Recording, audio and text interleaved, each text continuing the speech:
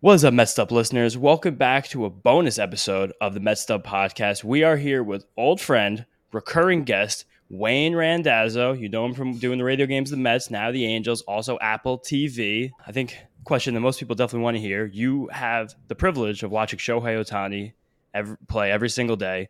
There was a weird survey that went viral on Twitter earlier this week via Morning Consult that said Shohei Ohtani is not one of the 25 most popular players, Major League Baseball players in America. And I just want you to kind of tell the people what it's like watching him every single day. Wax poetic about Ohtani. Yeah, I mean, it's remarkable. I mean, I saw you had the number two highest jersey sale, and what right there with Ronald Acuna.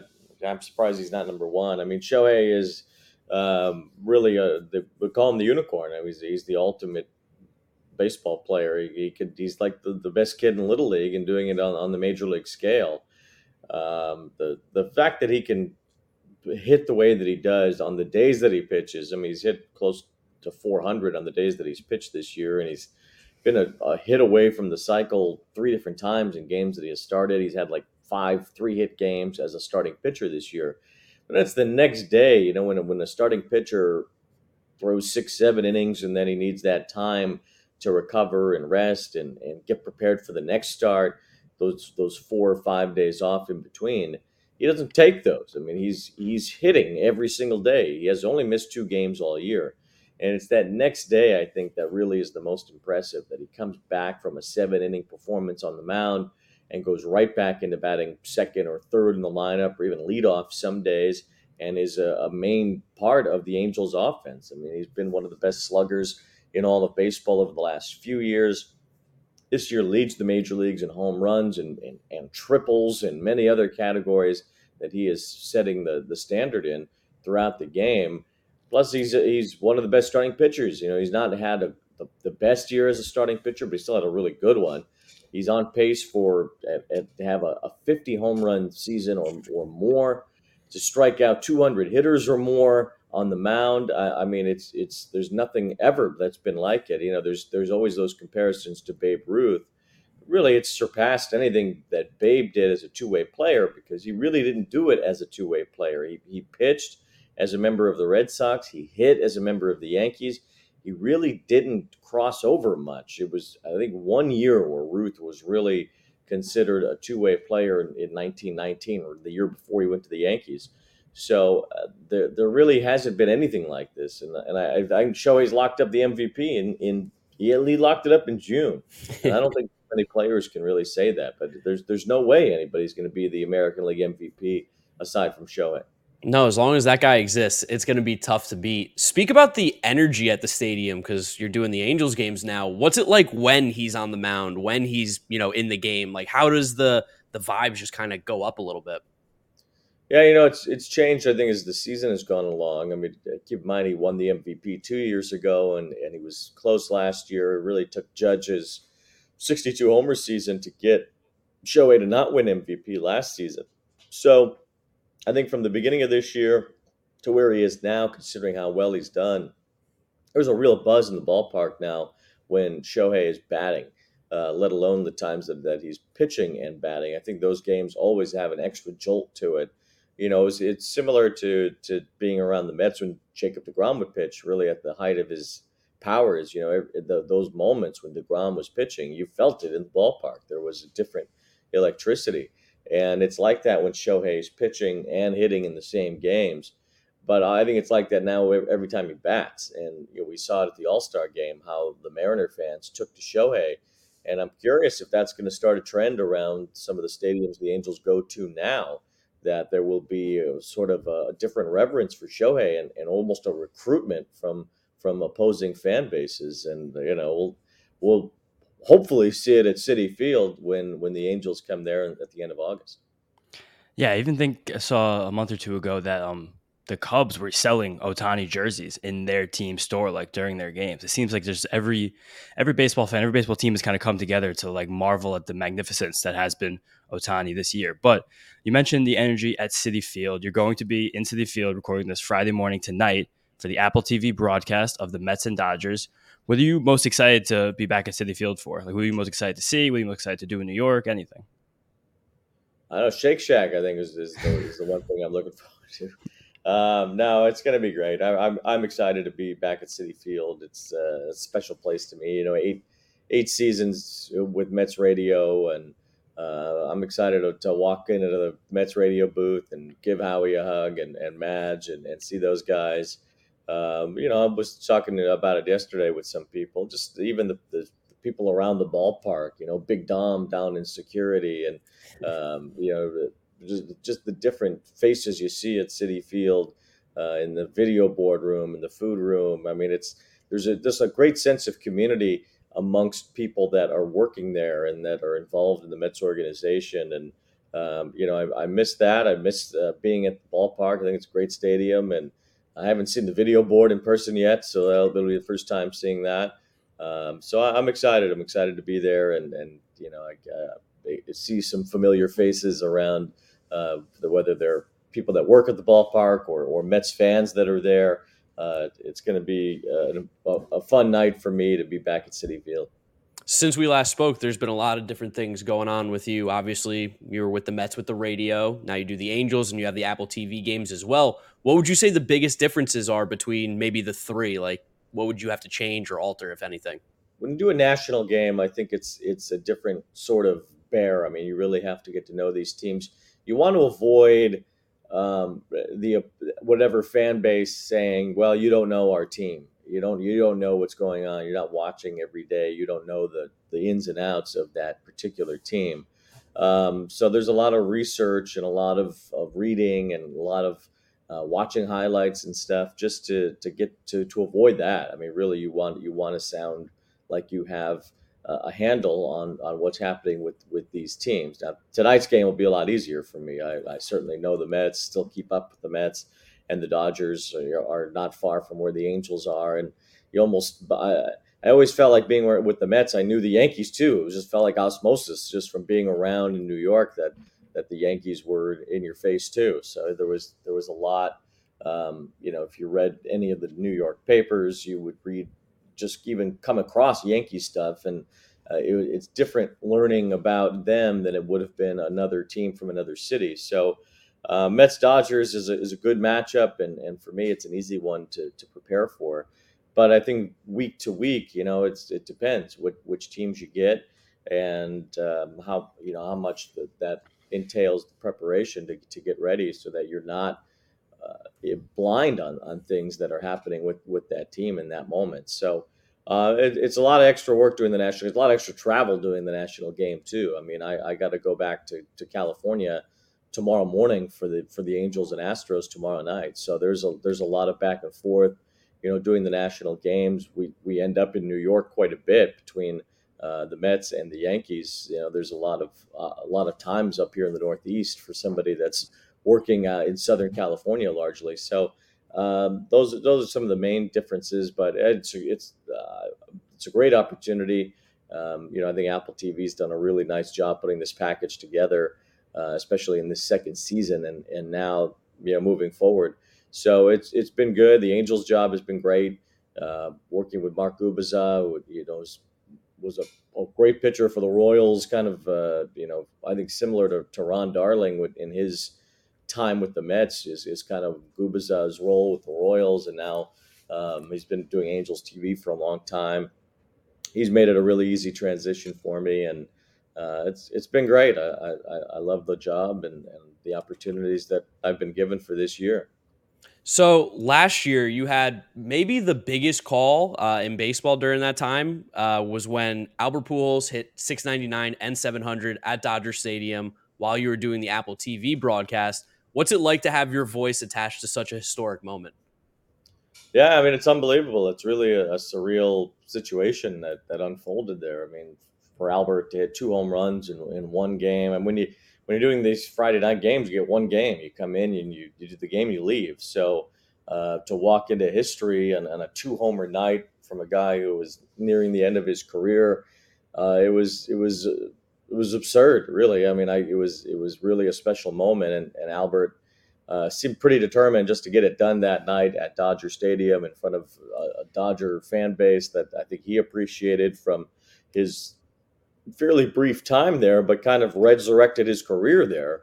And then going back to the Cardinals to finish it off and get to 700, it's still nuts because I still hear it. I'll still you watch a video, a highlight package, or whatever comes across, and MLB's promotions, and there it is. And it was exciting, that's for sure. And to be at Dodger Stadium, sitting in Vin's booth. I know Joe's been there a while now, but still Vin's booth at Dodger Stadium, and it's seeing that historic moment and calling it and being the only voice associated with it. Really, it's something that I'll cherish forever. I was weirdly at that game. I flew into LA because I was doing a YouTube video where I went to 3 games in 24 hours. And me and my friends were joking. We were like, oh, he's going to do it today. Did you have any idea or any feeling? Was there like a gut feeling that he would hit 700 that day? He had hit 499 and 500 in the same game as well. So there was some precedence to it. He kind of rises to the occasion in those moments. We were prepared for it. I talked to Howie actually about it earlier in that week, and I asked him, I said I might run into history here. I might run into 700. What advice do you have about calling a moment like that? And he kind of gave me his words of wisdom, as he often did, and I took that into that night, knowing that it was a possibility. And really, the bigger possibility was that if he hit one, you'd have it at least an at bat or two with 700 on the line. And Andrew Heaney, was starting for the Dodgers, gives up a lot of home runs. A lefty, Albert had been crushing lefties. So I thought 699 was a real possibility. And when he got to 699 early in the game, I would have bet money that 700 was coming next. I was ready. So he didn't waste any time. It was the next inning that he hit his 700th home run. So it was in the air that night that he was getting it done. You mentioned Howie, and I just remember from listening to radio games over the last, I don't know, like half decade, you and him, your chemistry got so good. You almost felt even attached at the hip, like seeing you guys at the ballpark sometimes. And your chemistry was just off the charts. So you could feel it listening every single game, every single pitch, every single inning. And now you do the Apple games with Dontrell Willis, but there's less time to build that relationship. But you can still like feel the way that you guys kind of come through and bounce off each other during the broadcast. What's it like developing chemistry with a broadcast partner that you do games with so sparingly compared to someone like Howie, who you guys just had this like incredibly close day-to-day relationship? Yeah. That's a good question. I think it's kind of organic how those things develop. I mean, Dontrell, unfortunately, not doing the game tonight. We're happy to have Dan Plesac as well, who's really good, and I think easy to get along with as well. So Dan will be in there tonight and for the next couple of weeks. But Dontrell, I think, really loves baseball. He loves it, and it comes across on the air. And it's easy for me, as somebody who also loves it, to play into that and find his strengths and what he's good at and the things that he likes, and how. And I think he's good about getting that out of me too. So it's developed quickly, and we're really friendly off the air, and we make sure to get dinner together before each Friday night game and hang out the way that we can from week to week. So those things just sort of develop. It's kind of just luck of the draw. And I think that what you see on Mets TV and what you heard from Howie and me on Mets radio are all things that just kind of developed naturally. And fortunately, those things have been there largely when I've been around.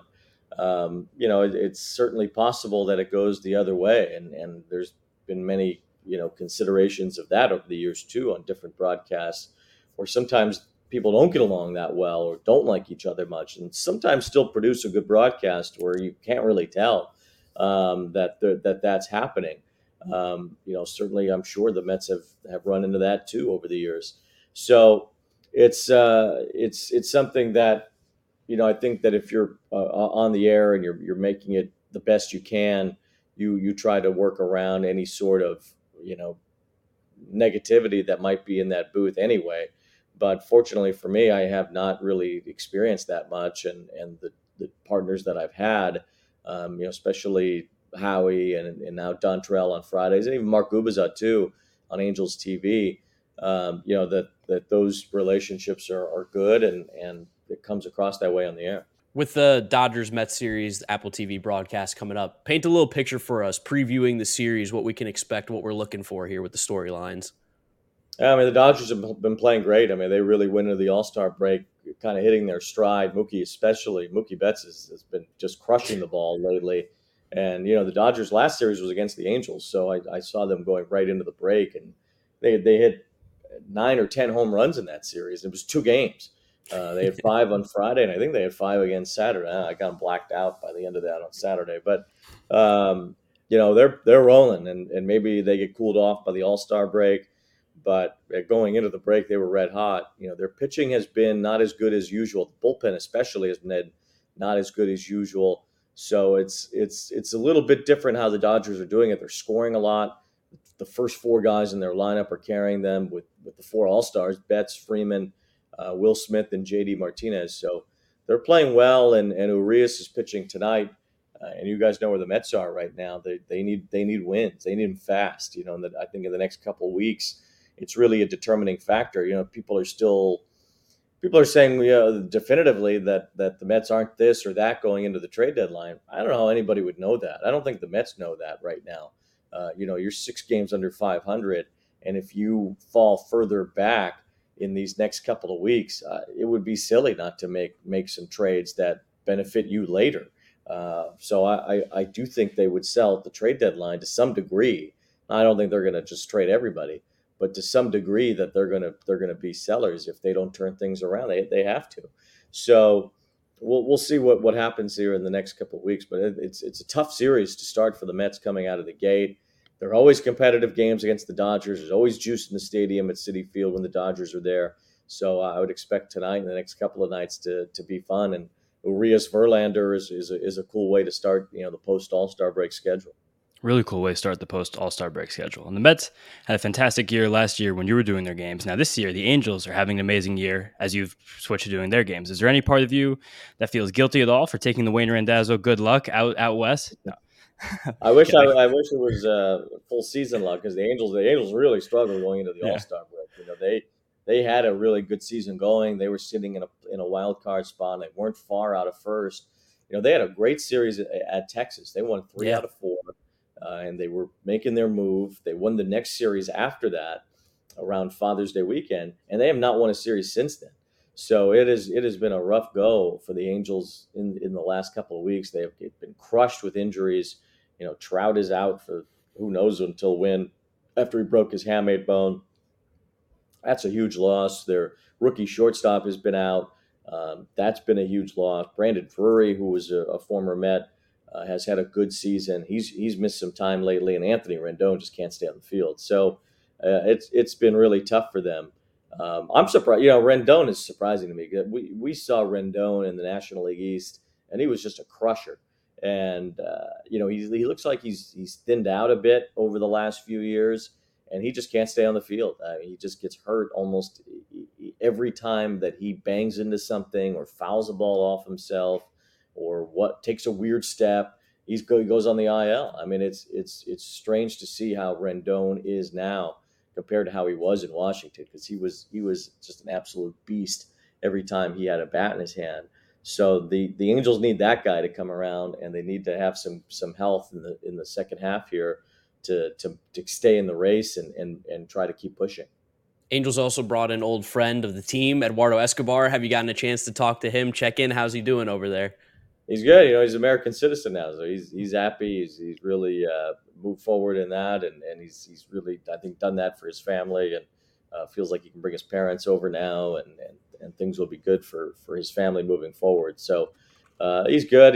They said when he got there, he was traded during the Mets Phillies Apple TV game that I did a few weeks ago in Philadelphia. He was traded in the middle of the game to the Angels.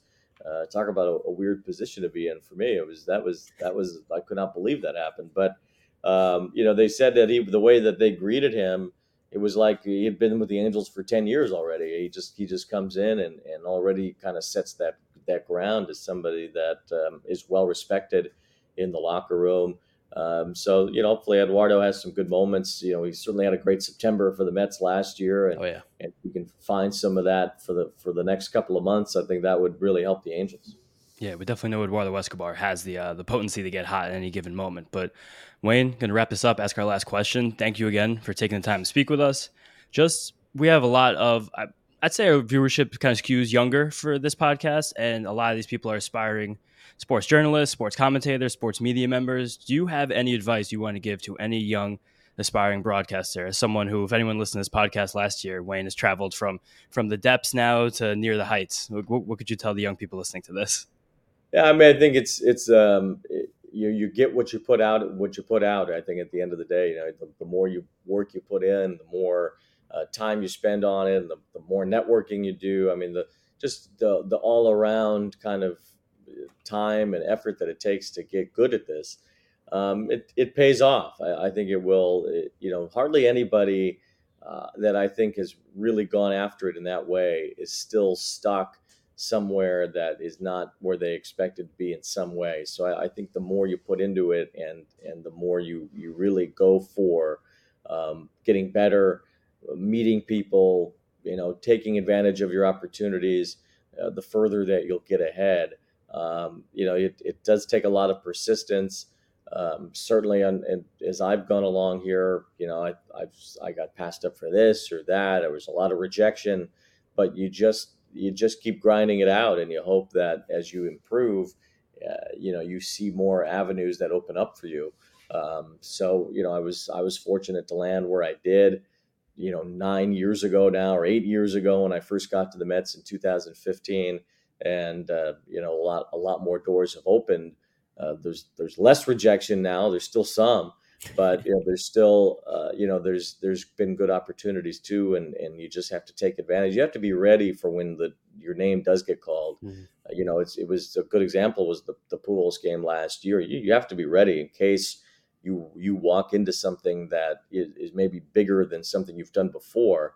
And if you nail that moment, then I think bigger things will come from there. So, I think that the more you grind and the more that you make yourself ready for the big moment, you should have some success along with it. Echoing what James said, again, thank you so much for coming on. Yeah. You guys can catch Wayne on the Apple TV broadcast Friday night, Dodgers versus Mets. It's a big series for the Mets, as we know. We're super excited, Wayne, that you came on here again. You're the first or second recurring guest of the Mets Up podcast, so thank you for doing that. Who was the first? Matt Eddy, the Baseball America guy for Yes. prospect stuff, but Good point. in terms of since we've joined the Mets, first recurring guest. So thank you so much again for doing this. We appreciate it. And Mets Up listeners, thank you so much for listening. Thank you so much for watching, and we'll catch you on the next episode of the Mets Up podcast.